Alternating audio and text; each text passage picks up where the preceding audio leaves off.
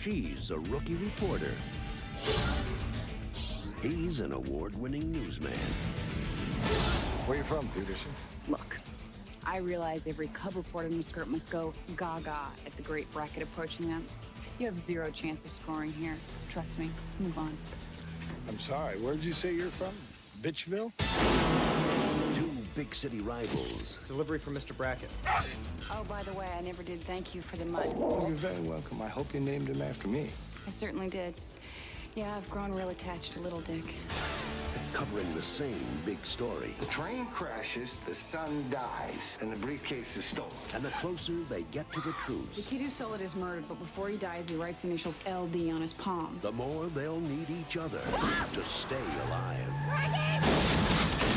Somebody's trying to kill us over a cow hormone? Is that what you think, Brackett? Is that what you think, Peterson? Tell me if you think we're in some kind of trouble here. I think we're in some kind of trouble here. Hang on, Peterson!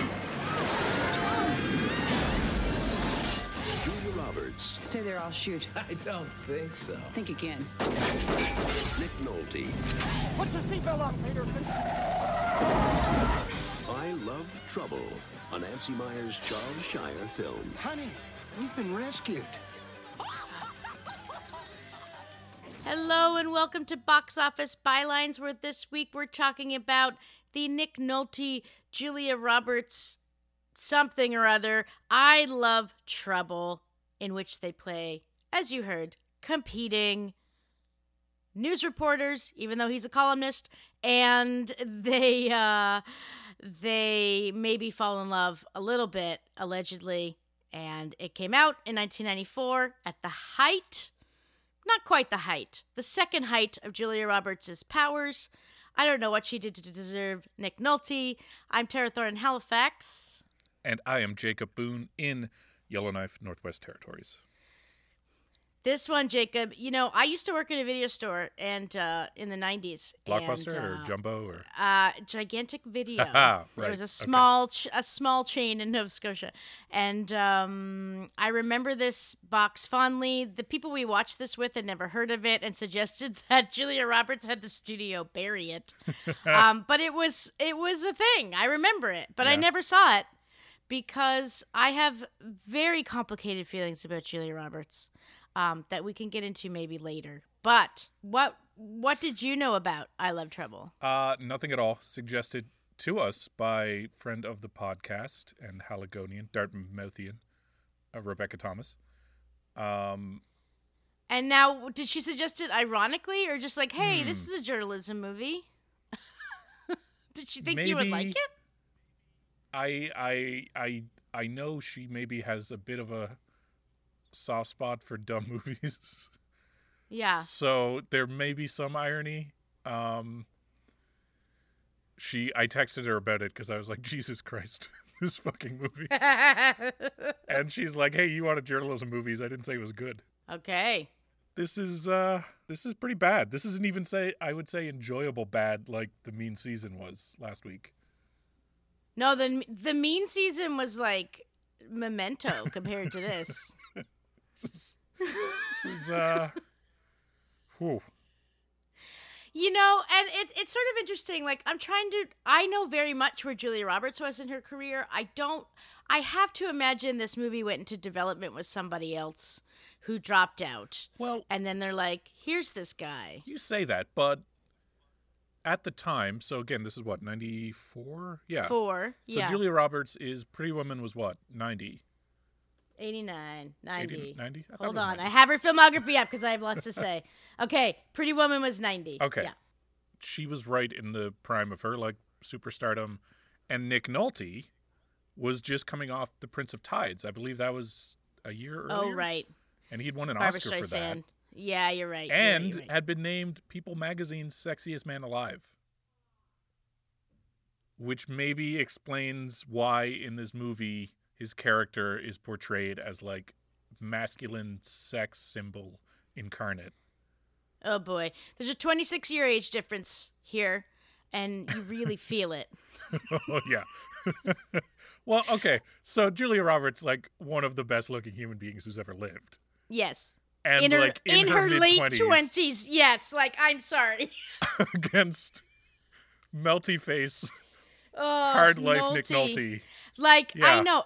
I mean, we all know what Nick Nolte looks like now. He's sort of like, he's erased any goodwill or Oscar winning he ever did with his later in life antics. And we all, like, when I think of Nick Nolte, I think of his horrific mugshot. And his face isn't that bad yet in this movie. But you can see that it's going to end up there. And I don't know who thought it was a good idea. You know, not every May-December romance in a movie is impractical or a lot. Sometimes there's, you know, it's often born from a sexist system, but sometimes the actors have very real chemistry. And you at least kind of believe, yeah, I can see these two hitting it off. Like Richard Gere, for instance, is a lot older than Julia Roberts. It doesn't work on a, like, human being chemistry level. It doesn't work plot-wise. There's no reason why this up-and-coming brilliant reporter would harbor some secret flame for this, I don't know, man, like a sleazy older columnist sleazy. loser guy. Not loser, he's famous, you know, he's introduced. Like some blonde is in a sports car is dropping him off at the office to meet his deadline, and she gets him to sign a copy of his book, and then she uses it to fan her face because just being in his presence is so, like, overwhelming to her female desires. And then a truck goes by with his face on it. Oh, at one point he's in a Gap ad. Oh, yeah. Like a newspaper columnist. You know how Gap loves newspaper columnists? Historically and currently. At one point, we'll get to the setup of the scene later, but at one point they're at a bar, and there's this woman complaining. She's a scientist, and she's complaining that in this town... A hot blonde scientist. She's played by one of the moms from Gossip Girl, complaining that there's not enough men in this town. There's 4 women to every man, so there's only a bunch of losers. And she stops mid-sentence to let out a breathless, "Whoa, daddy." When fucking gross-ass Nick Nolte walks in. It's truly stunning. Now, Jacob, if you can remember this needlessly complicated plot that starts with a train derailment and ends at an animal testing lab, please take us through this romantic comedy / investigative thriller. All right. So, train derails, horrific tragedy, people dead, and 2 dueling Chicago reporters start investigating. One, a columnist who, again, we're introduced to as a ladies' man, and then he immediately plagiarizes one of his old stories. He calls it up and changes a the headline and a name. And one of the names, because it's like someone got arrested, a kid got arrested with a gun, and he's like, didn't I write about a kid with a gun in 85? And he gets caught, but it's supposed to be like, look at this scamp. Not like, that's a fireable offense. Yeah. Anyway, so for some reason he is put on going to the crime scene of the train derailment and asking questions, as is Julia Roberts, Sabrina Peterson. There is this annoying runner where they both refer to each other by their last names, Peterson and Brackett. I don't know. Anyway, so they start investigating and they get embroiled in this sort of fun competition about who can uncover the latest scoop about what happened as they investigate. And then they get trapped in an elevator and shot at. Elevator first and then shot at later. And then they decide to team up because clearly something bigger is going on and there's a conspiracy afoot. And so they travel to Wisconsin and eventually uncover, spoilers, I guess, that there's some shady company creating genetically modified cows to increase milk sales. And it goes all the way to the top. And so they have to escape from their pursuers and these hired thugs. And that involves, naturally, that involves a sham marriage in Vegas, which is actually, surprise, a real marriage. Uh-oh. Who hasn't that happen too. And then legally, of course, you're required to get the honeymoon package and stay in the same hotel room. So, it's, what is it? Murder, mayhem, and a little romance along the way. That's one review by Judy Brennan in the LA Times. Whew. This movie was written by Nancy Meyers in her pre-Nancy Meyers director days. So Nancy Meyers has directed very successful movies, and including one of my top 3 most hated films of all time. It's called The Holiday with Cameron Diaz and Kate Winslet. What are the other 2? Oh, actually, Kate Winslet's in one of the other ones, The Reader, and Signs. Anyway. I'm so sorry. Can you just really quickly summarize why rank and summarize why those 3? It's definitely Signs. A good friend of mine, Kat McCormick, loves M. Night Shyamalan, and this is like a real sticking point in our relationship. I screamed "fuck you" at the movie when I was in it. Do you know? Because at the end, Mel Gibson comes out with his preacher. Yeah, he finds God again. His collar on, and I said "fuck you." That's why. Okay. One. The Reader is. I think we have done our Holocaust movies. It takes an hour to get to the Holocaust part. It puts Kate Winslet in old lady makeup. At one point, the boy goes to the Holocaust site and sees like a bunch of bones that have lights on for some reason, even though it's like an abandoned site. Fuck The Reader. And then this goddamn movie, The Holiday, written and directed by Nancy Meyers, my mortal enemy, is the Cameron Diaz side. So she goes to England. Kate Winslet goes to L.A. to meet Jack Black, and Jude Law's in London. Or actually, I think it's like small. It's like a small, cute cottage or something. And it's supposed to be about old classic movies, and it's just a piece of shit. I hate it. So Nancy Meyers' husband at the time, Charles Shire, directed this. Yes. And so I think we can lay a lot of the problems of where the camera is looking at his feet. No. I don't think Nancy Meyers is a number 1 feminist, but she is not this bad. I would argue, because, I mean, she produced it. They co-wrote it. It felt like this is a duo. They're involved in all aspects. That was just like a legal union thing. Oh, you do blame her. You do. I would say they're a complete team, 100% 50-50 wow. on all this, and they just probably had to give each other specific credits. Like Joel and Ethan Coen. Exactly. And their made-up editor. Right.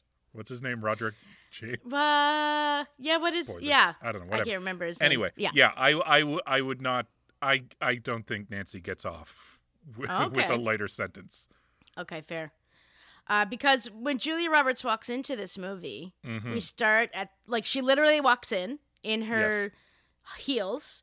Now, later on in the movie, she wears an excellent array of menswear. Why she's in a cocktail dress with heels at this train derailment is a question for another time, perhaps later this hour.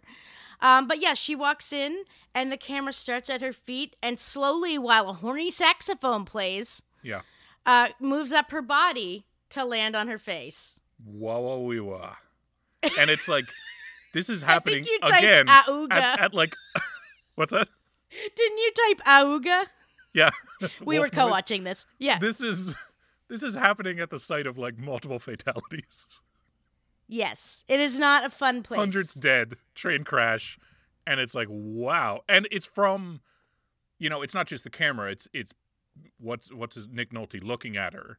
Yes. So it's very much like, wow, who's this gaze. babe? Yeah, who's coming to interview survivors? And then he immediately sidles up to her and starts telling her how to do her job. Oh and my she God, never that is fucking an asked. amazing. That's a parody. They just didn't know it. Yeah, it's an incredible scene of older male reporter telling young female reporter how to do her job. Literally looking over her shoulder and being like, "You don't want to ask that question. They're not going to answer it." Yes, and then later on in the movie, he's like, rule number 3, rule number 4. It's like, nobody fucking asked you, ever. And then when she tells him to, like, leave her alone, she's like, I'm sure every young reporter is impressed by the great Nick Nolte character's name, but I'm not, so leave me alone. He's like, where do you say you were from again? Bitchville? Which I did laugh out loud about because it's such an immature child's response. Yeah, it's That it is good. But no, it's she's actually secretly in love with him, and he learns to love her. And yes, that's like we're supposed to imagine that she's in love with him, and it's him who has to do the work to allow this beast into his life. At one point, she like, when he's tucking her into bed before he goes to kiss her, she's like, "What is it about me that you don't find attractive? I'm too tall. I have the wrong hair color." Yeah, and it's like, what are you Julia Roberts? It's just take that line out. It's not believable in any way. No actor could make that work with the visages that are on screen. It's like when they say Charlize Theron, no one believed her in North Country or whatever because she's too beautiful to be a coal miner. It's like I also like that before he like reveals his true feelings, he's like off the record. Yeah. Like journalism joke. Yeah, journalism pillow talk. Now, speaking of being off the record, there are tons of spinning newspapers for real. And tons, like the mean season, lots of wipes, transitional wipes. Yes, which should we define because one of our friends didn't know what it was. What a wipe is. Can you explain the film grammar for folks? Can I? It's like you're a filmmaker. Well, we'll see. It's it's instead of cutting scenes, you kind of pull the old scene out, and then the new scene is painted over. You wipe across. But like the mean season, they didn't use the same wipe twice, except sometimes a train would act as the wipe. Which is wasteful in these COVID times with toilet paper. What else happened in this dumb thing? Yeah. What else happened?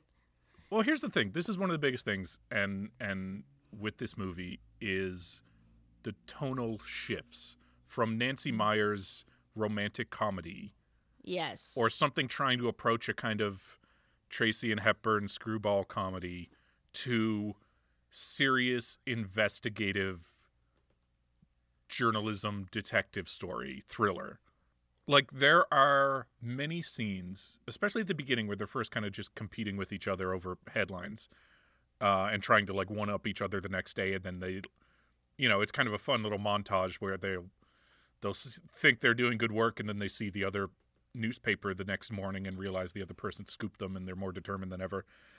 And you get fun, jaunty music. There's reaction shots of a dog, where, so many dog reactions. A human being says something. Usually it's like something incomprehensible that a dog wouldn't understand anyways, like a human being saying something dumb, and then we cut to the bulldog going like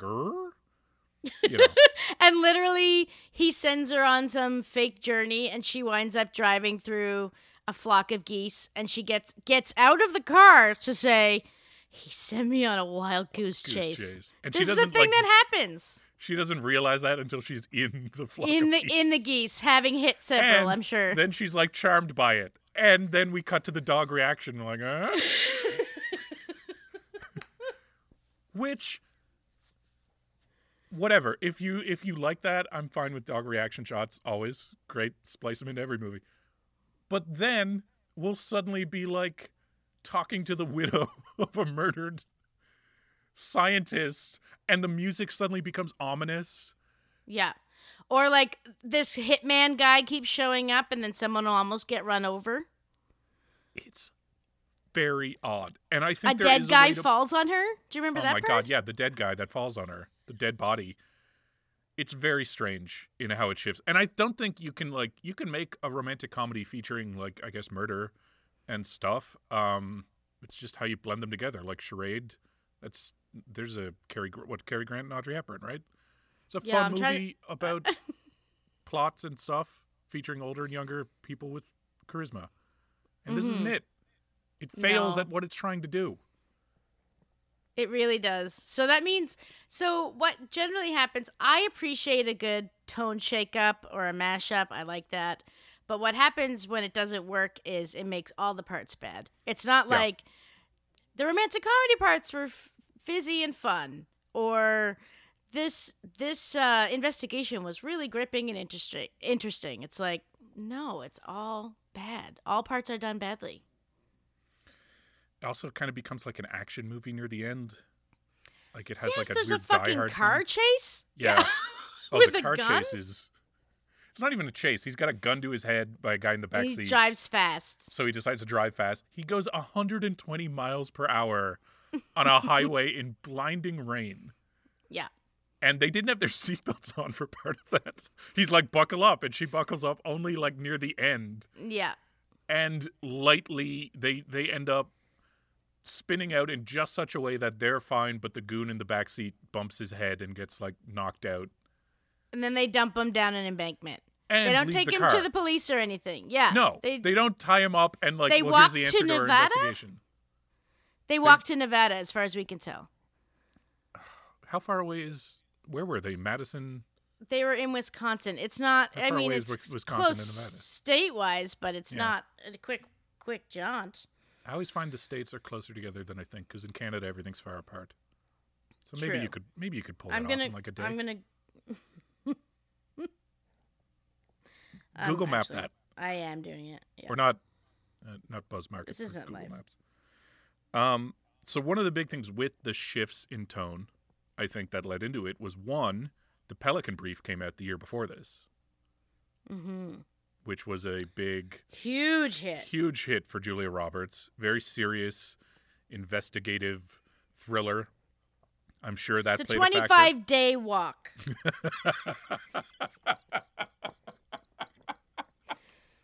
You could drive in 28 hours. Sorry to interrupt. I really thought it was going to be like a couple days. It's a whole month. I hope they were out there for a month. They were walking for 25 days. And we just glossed over that part. Yeah. Wow. It's like when Leo rides the horse off the side of the mountain in The Revenant, and then he just is fine. You know, it's like Well, he's not sometimes you need to cut from something Yeah. to something else. Yes, the Pelican Brief was huge, and that was like I think we forget about John Grisham time. We could have a whole Grisham podcast. I'm sure one exists. Grisham defined the 90s, really. Grisham and And Crichton. Michael Crichton Yeah, and John Grisham in some ways. like and Rice doing maybe too. doing a John Grisham movie was the Marvel of the 90s, a little bit. And that was a good one. Pelican Brief. Yeah, there were not so Yeah. good ones. Yeah, most of them weren't good. I liked A Time to Kill because, I love my Bullock. I do like the idea of the Grisham movies being the Marvel cinematic universe of the 90s. Like they all connect. Do they? Are Yes. they set in the same world? Oh my goodness, I would love that. And then all the famous people do one big Grisham mystery. This is not the only movie idea I'm going to have this episode. Pitch it. So I think that was one reason for the tonal shifts in like editing, and the other, apparently, which the major thing this movie is mostly remembered for, is that Julia Roberts and Nick Nolte hated each other in real life on set. Oh, he must have not have cared for her being the #1 star in the world by a significant amount. Nolte said he only took the film for the money. That was where he was at in life. He wasn't in a good place, and that he was Clearly. selling his soul by doing it. It was the worst Oh, film he ever sure. made, and so he was not in a good mood when he'd show up to work.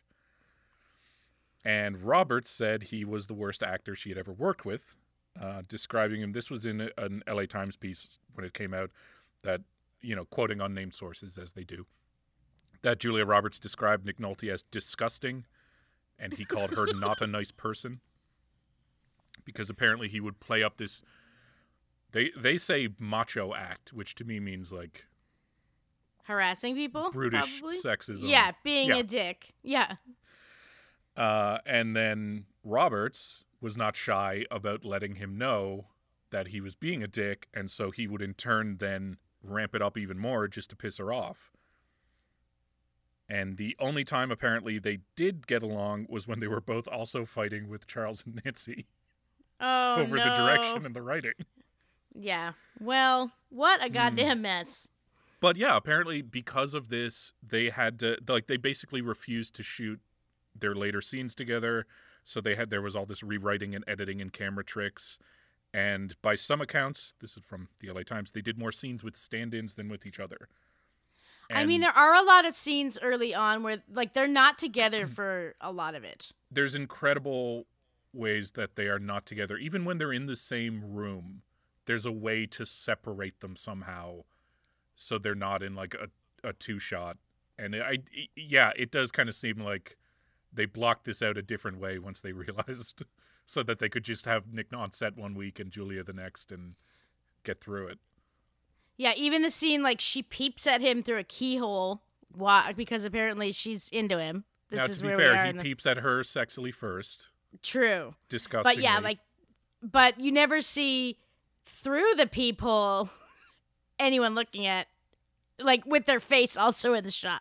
So it's like, yeah, that probably wasn't the same day. Oh, they'll have, and to some degree, the structure of the movie allows that because they're competing reporters. They both get to call each of their respective editors to essentially lay out the plot so far every so often. Yeah, and they you can do. have that separately. It works a little bit. Until they decide that they should be in love, which is where the whole thing goes to, like, true shit. It does. Because there's really no reason. There is no reason on this earth. I don't care if you're Julia Roberts or not. There is no reason on this earth to be like a 27-year-old, whoever, I don't care what your job is, and be like, yes, this old man. That is what I must have. Like, she's from Chicago. They live in Chicago. It's a major city. There are people there. Mm-hmm. And she's a magician. She has a good job. She's a magician. She does all these sleight of hand tricks. She's great clothes. Yeah, great clothes. She would be overwhelmed by suitors. She would. It's just... But, she loves trouble. She does love trouble, and so does he. Because I believe she says she's trouble. Don't they both say they're trouble? Did we define? Is it determined who's trouble? I thought they both love trouble. He loves newspapering. That's all I know. Okay. You were going to say a fact. Yes. Well, you said, like, there's no way she would fall for Nick Nolte. But this was during the Lyle Lovett marriage. True. Is that unfair to Lyle Lovett? A little I don't bit. know his work. Maybe he's a really engaging... I just knew him as a weird guy Julia Roberts married for a bit. Right. I think he's like a well-respected country artist. I think, that was more like Renee Zellweger, Kenny Chesney. Like, there's one every generation. Who? Where it's just like, how did these people meet? For, like, Zach Braff and Florence Pugh would be my pick for right now. It's like, how did they meet? Why would they ever think a marriage would work? Billy Bob and Angelina. It was just that a one mismatch. I get. That one makes sense. Yeah, I guess. It was just a mismatch, and he wasn't conventionally attractive like her previous Sexiest partners. man alive. Oh, sorry. Who? I love it. Nolte? I was talking Nick Nolte again. I just didn't get that rating either.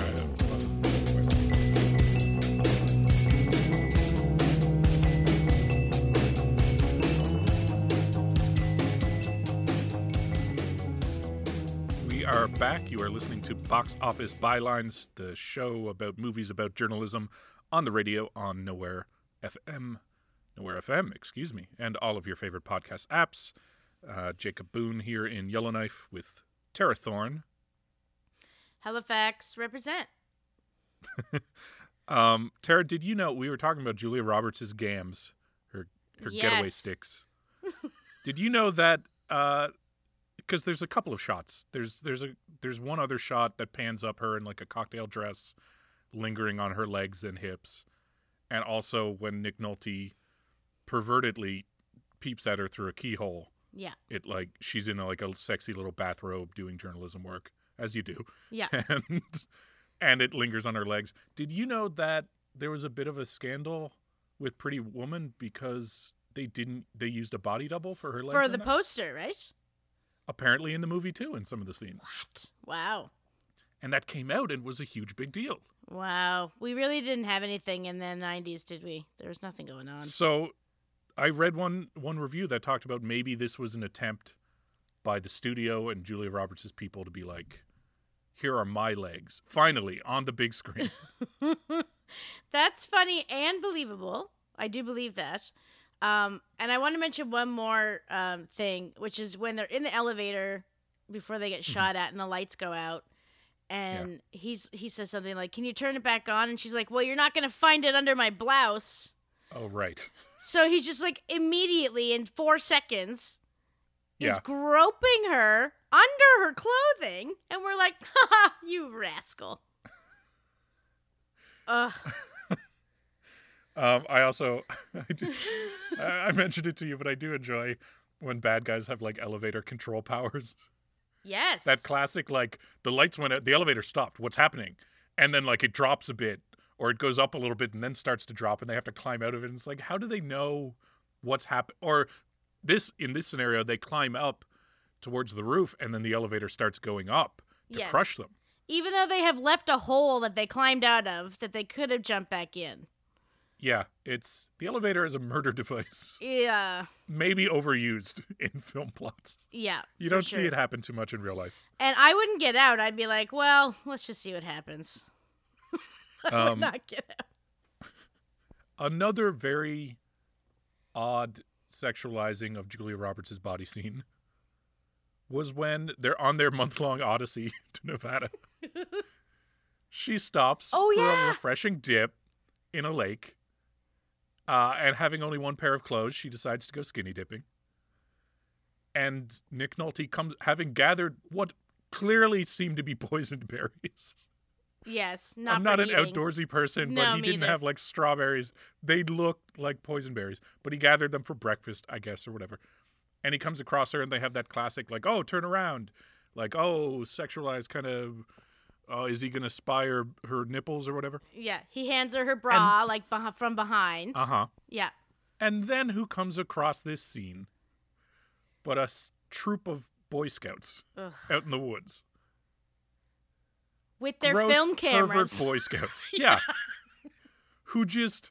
These are like 8-year-old kids, and they have maybe a little older. They're Not much, pretty horny. Many scenes of them just with their creepy eyes leering at Julia Roberts. Yeah. And then Nick Nolte is like, got your cameras, kids? And steps out of the way so these children can photograph this nude woman without her consent. And print it. Jack Because off that's to all later. you could do. Yes. And it's like a fun, cute moment. And this is the man Print that it she's later. falling in love with. Uh-huh. Yeah. It's bad. Like, we didn't expect much. This is my problem with Nancy Meyers. I feel her attitude from then is the same now. It's just like, let's make the woman as pathetic as fucking possible. And I mean, she's working with people like Diane Keaton and Meryl Streep. These are no jokes. These are good actors who deserve the best. And she's just like, no, let's boil the women down and make them really, they have to earn the love for some reason. And what's weird is she's incredibly competent at her job. Yes, like she's not a ditz. She's toe-to-toe with him for skills. Yes, she's scooping him constantly. And yet, when it comes to love, she's just an idiot. A scared little idiot. Honestly.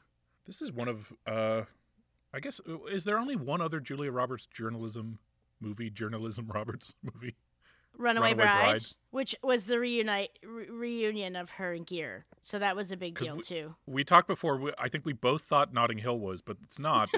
But it is kind of like, it is about like media in a way. Yeah. Paparazzi. And there's also, I mean, she's been in many investigative sort of thrillers like The Pelican Brief, like Erin Brockovich, Conspiracy Theory with Mel Gibson. Oh, boy. Where that does kind of, there's paperwork montages in those. I actually have seen Runaway Bride many times because it's on TV a lot, and I love Joan Cusack. And she's got this like weird. She's like the weird kooky. I think she does hair, and she got Julia Roberts' high school boyfriend. That's her husband now. So she's always like, I know he's still. Basically, her whole reason for being there is like, well, Corey's still in love with you. Runaway Bride. The theory is that like this woman hasn't been married a couple times, and But so she like a national literally magazine sends a reporter. leaves her men at the aisle. There's like I a don't- there's if a montage. If I'm editor, I don't think I approve that story. Yeah, there's a montage. Yes, and so she's supposed to get married again. So Richard Gere goes to the town and be like, "Are you gonna do it?" Now, two things that Runaway Bride opens up, which is my other movie idea, which is that Julia Roberts herself, so her starring in Runaway Bride was cheeky because she famously, at the height of her brand new fame, was supposed to marry Kiefer Sutherland. 2 days before the wedding, called it off, fled to Ireland with Jason Patric, who she had met on Flatliners, and they lived in Ireland for like a year and a half, and she did nothing. And I think a great movie would be a really famous person's lost year not being famous. Now, I haven't written it because now we're in this social media time where there's just no way it could happen. But there was a time when that happened. And How she do you came define back. nothing? Like She didn't work. Like she didn't work. Yeah. And I just Okay. think you're at the height of your fame. And she came back and it did not affect her. Now, she did have to do this piece of shit. But she probably got paid $20 million for it. Like, she just took a break. She took a break and did it. So it's sort of cheeky for her to be in Runaway Bride. My other thing is, I grew up, my Julia Roberts feelings are very complicated. I grew up reading tabloids. My uncle worked at a magazine distribution company, and he would once a month bring this giant bag of like National Enquirers and Stars, and Us Weekly was a tabloid before it became, or sorry, it was a monthly first. You know, so it's just like celebrity culture. And I've realized the older I've gotten that tabloids specifically have really shaped detrimentally a lot of the women that we know from the 90s who are now getting their stories told, like Monica Lewinsky, like Lorena Bobbitt, Tonya Harding, even like Nicole Brown Simpson. If you had asked me before OJ Made in America came out, I would have said Nicole Brown Simpson was dating Ronald Goldman. They did not even know each other. So Julia Roberts was constantly a tabloid fixture. And we didn't have the internet then. I was fucking sick of Julia Roberts. I didn't care. So I was very resistant to her. So I didn't see Hook. I didn't see Dying Young. I did see Sleeping with the Enemy, which scared me when I was in grade 6, but now that I'm old enough to know, less so. Never saw Flatliners. Mary Riley's terrible. So I took a break from Julia Roberts till about 1997, which was my best friend's wedding, because that movie was a juggernaut and you could not avoid it. But now that I'm older, and I am able to separate people from their media personas, and I think she's awesome. I really love seeing her. She's really funny. Is she street level actor? No, but like she can hold her own, and there's a lot of people you can tell why they're stars, and we've talked about that all the way through this. It's like a charisma that you cannot buy or create or have shot into your face. It's just like stardom. It's just a thing. So I have really grown to appreciate her over time. And the eyes that I watched I Love Trouble with in 2020 are much different eyes than that would have watched it in 1994. So I kind of wish I had the experience of watching it then, because I'm sure my whole view would have changed this time.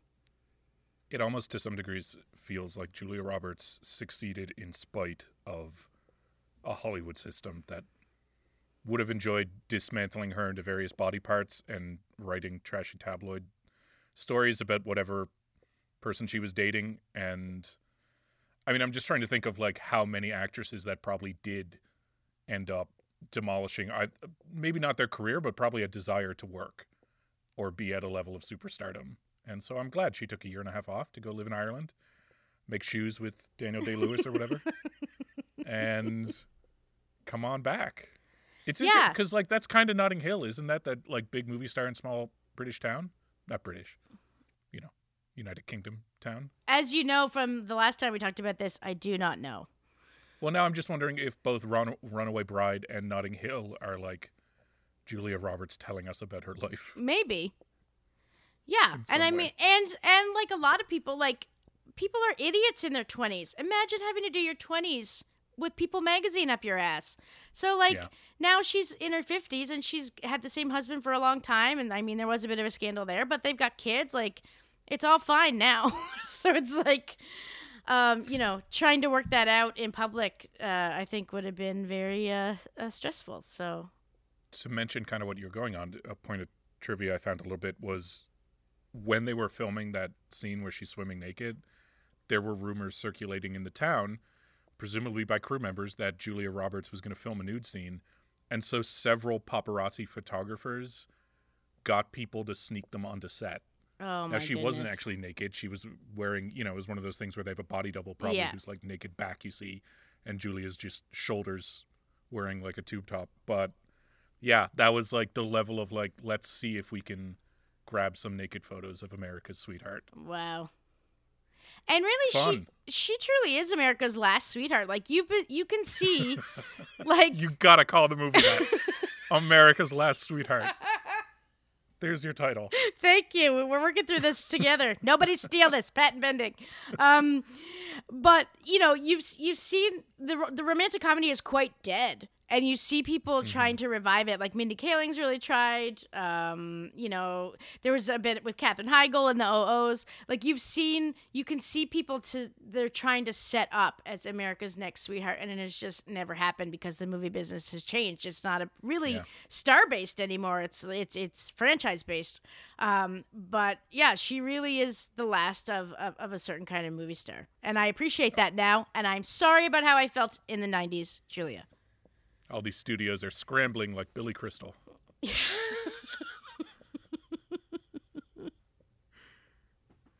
America's Sweethearts.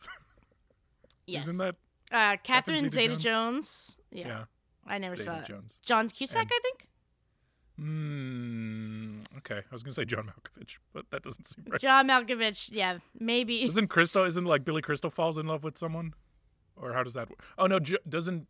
Okay, what's his face? Fuck, who did you just say? John Cusack. He Cusack. falls in love with an assistant, not a celebrity, right? And that's like, Kill horror. Yeah. all right. Well, it's not a romantic comedy podcast. It's a journalism podcast. It kinda. is. Speaking of which, what did you think about the journalism in I Heart Trouble? Here's the thing. Horrible, horrible movie. Some of the journalism's actually really well represented. Yeah. More accurate than some of the more famous journalism movies we've watched. It's true. Like her going through the phone book and crossing names out? Like, they know the last name of the conductor, so she just starts calling everyone in the Chicago phone book with that last name. Be like, oh, I'm a reporter with this. Do you happen to know this person? And, like, we get the montage of her working all night, basically, until she ends up finding his, I think, mother, and getting this sort of scoop. And, like, there's a lot of that. There's a lot of them separately, obviously, individually, going around, interviewing people, collecting little news tips and bits of info. I love there's a scene where, like, a kid calls her, they stole something from the crash site, and he's like, my friend says you pay money for this. And that's always an awkward conversation where you want the info, but you need to let them know I'm not going to pay you. And she brushes right by it, and she's like, where can I meet you? Which is a great non-response to his question. Because once you're there in the room, you can probably convince him it's important that we talk. Yeah. Spinning newspaper. Yeah, if it was a lighter, like a political scandal, like a presidential nominee or something is, I don't know, embezzling money. That's something even kind of dark. Something but more white collar would have been better. Then you could have kept it lighthearted and fun. And I think with different actors, specifically Nick Nolte, you could have had maybe a more interesting things. Also, at the very end, this one bugged me. They break the story. They both land big, huge front page features in their competing newspapers. And we see them picking the newspapers up from their hotel room, which I guess delivers both papers to the door. As they're kind of on their honeymoon, I guess. They're married now. For real. Yeah. And they compliment each other's writings, like, oh, what poetry you put down. And there's a great scene in Spotlight where they realize, like, the story's going to come out, and he's like, go enjoy your weekend and show up here on Monday because, like, we're going to have a lot more work to do. And I feel like that would have been the realistic thing is they broke this story and then they're immediately on the follow-ups. They're back in the office or they're on TV being interviewed about it or something. They're not taking a vacation. And reading their personal essays aloud, because that's what they are. Yeah. They're Well, that's, to be fair, that's what journalists do. That part's Yeah. accurate. Yeah. Oh, Uh, God. do you want some trivia? I always do. So we talked about the skinny dipping scene where the scout troop comes across Julia Roberts naked. So one irate father, whose son auditioned to appear as part of said scout troop, wrote into the Wisconsin State Journal in October 93, saying that the movie makers were not interested in making a film with traditional Disney scouting scenes. They were buying the innocence of youth to get a cheap laugh by having young boys act shocked when they came upon Julia Roberts skinny dipping in the lake. So not apparently a favorite movie of the Boy Scouts of America. Well, famously moral. For the scene with the wild goose chase, production had to import 500 geese from Iowa to Wisconsin. Because she ran over a bunch, probably? I'm assuming there's no geese in Wisconsin? Oh. Or the only guy who rents out geese is in Iowa? Maybe it wasn't goose season. Maybe they were in Florida. No, they were... Oh, yeah, okay. Like maybe the actual geese Uh-huh. of the state were in Florida. Hibernating, or what do they do? It's not hibernating. What's it called? Yeah, they hibernate. They Migrate. They stay in their dens. They come out in the spring to eat salmon. You got it. Speaking of weird timelines, in their month-long trek to Nevada, they're also told by their editors to go to O'Hare Airport in Chicago and catch the overnight plane to Madison, Wisconsin. And the drive time from downtown Chicago to downtown Madison is 2.5 hours. Oh. So that'd be what, a 10-minute flight? Yeah. Warren Beatty was considered for the role of Peter Brackett. That would have been better. It would have been better. Warren Beatty was like just coming into his Annette Bening years then. I think he might have just dated Madonna. Like Warren Beatty could get it still back then. Nick Nolte. Still, to this day. Is he alive? Yes, he's alive. Okay. Then he can get it. Roger Ebert, himself a Chicago newspaperman, pointed out that in his review that Nick Nolte's character files copy by handing in a piece of paper, something already outdated by 94, which is weird. He types it up on a computer, plagiarizes on a computer, and then gives, with 1 minute to deadline, to his syndication deadline, hands a printed off piece of paper to the editor. Yeah, who I guess now has to type it up. Retype it. Yeah. It's like, thanks. And also questioned their unlimited expense accounts and how they were allowed to spend days on a story without apparently ever contacting the office. I don't know if I agree with that. They contacted the office. They were flying first class, though. Yeah, that was weird. To like podunk non-hub destinations. Madison. Elmer Bernstein originally wrote the score, but his music was thrown out. And David Newman called in at such a late stage that the movie posters have Bernstein's name still on them. Wow. He's probably really mad that people think it was him. Especially for how jarringly bad the music changes. Yeah. From Myers' fun, frivolous apartment therapy. To to SVU. I will also say this, for a Nancy Myers film, in terms of the cliches, not a lot of nice-looking kitchens and interiors. Only one turtleneck that Julia Roberts wears late in the movie, but looks great in. That's because the man was the star. This is what I'm saying. I think it's Shire's fault. Ridiculously... Oh, I thought you meant Nick Nolte. Oh. Well, both. He's costumed the entire time, practically, in this upturned collar trench coat. Yeah. As if he's, like, from the 40s. And smoking a cigar constantly. Oh, yes. I'm pretty sure a fake cigar, too. Farmers were concerned that the movie would cause a negative backlash against their milk product. I mean, big milk is no joke. So, State Representative and future Wisconsin Agricultural Secretary Ben Bransell said in October 93 to the State Journal, "We don't want to tamper with the minds of the public and the perception that milk is not safe. It's one of the most pure and nutritious foods in the world that anyone knows of." Wow.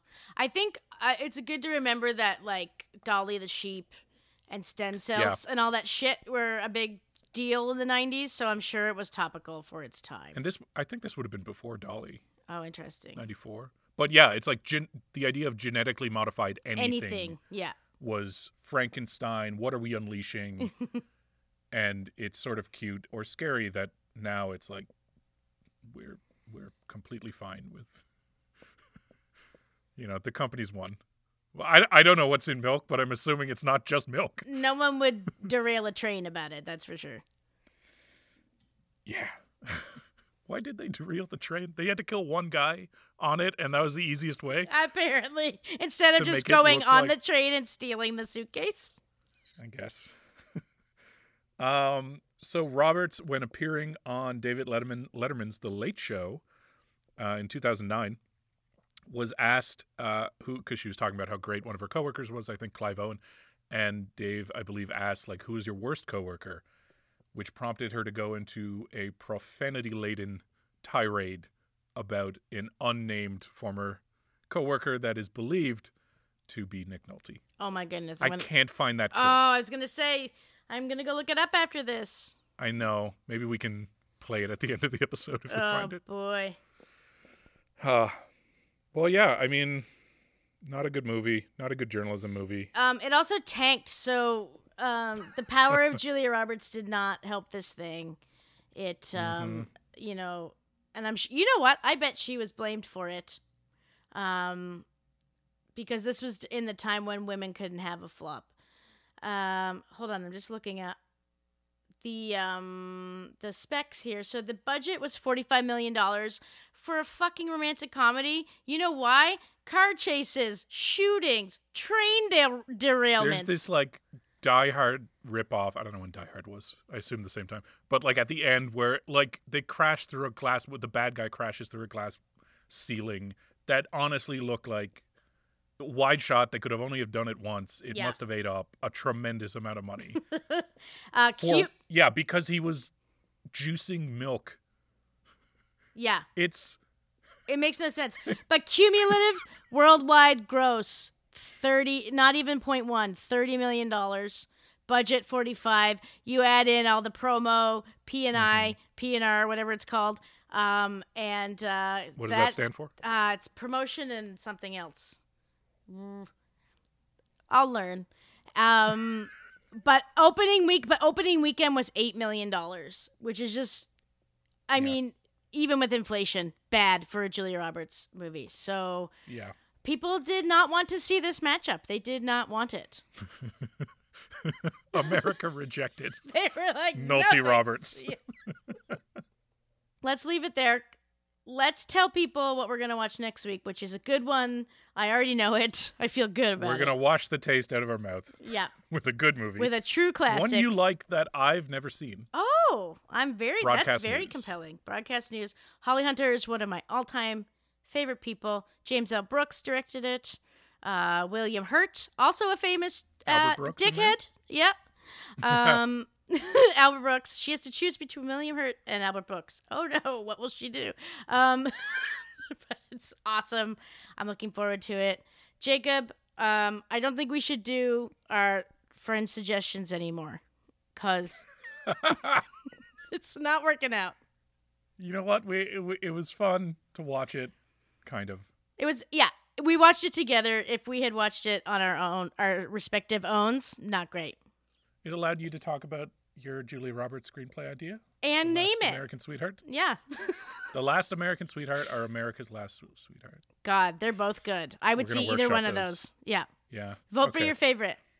You can, if you like this sort of tomfoolery, banter and tomfoolery and japes, you can follow Tara on Twitter at ThornyHFX, THORNEYHFX. And you can catch Jacob at RWJ Boone. There's no E on that Boone.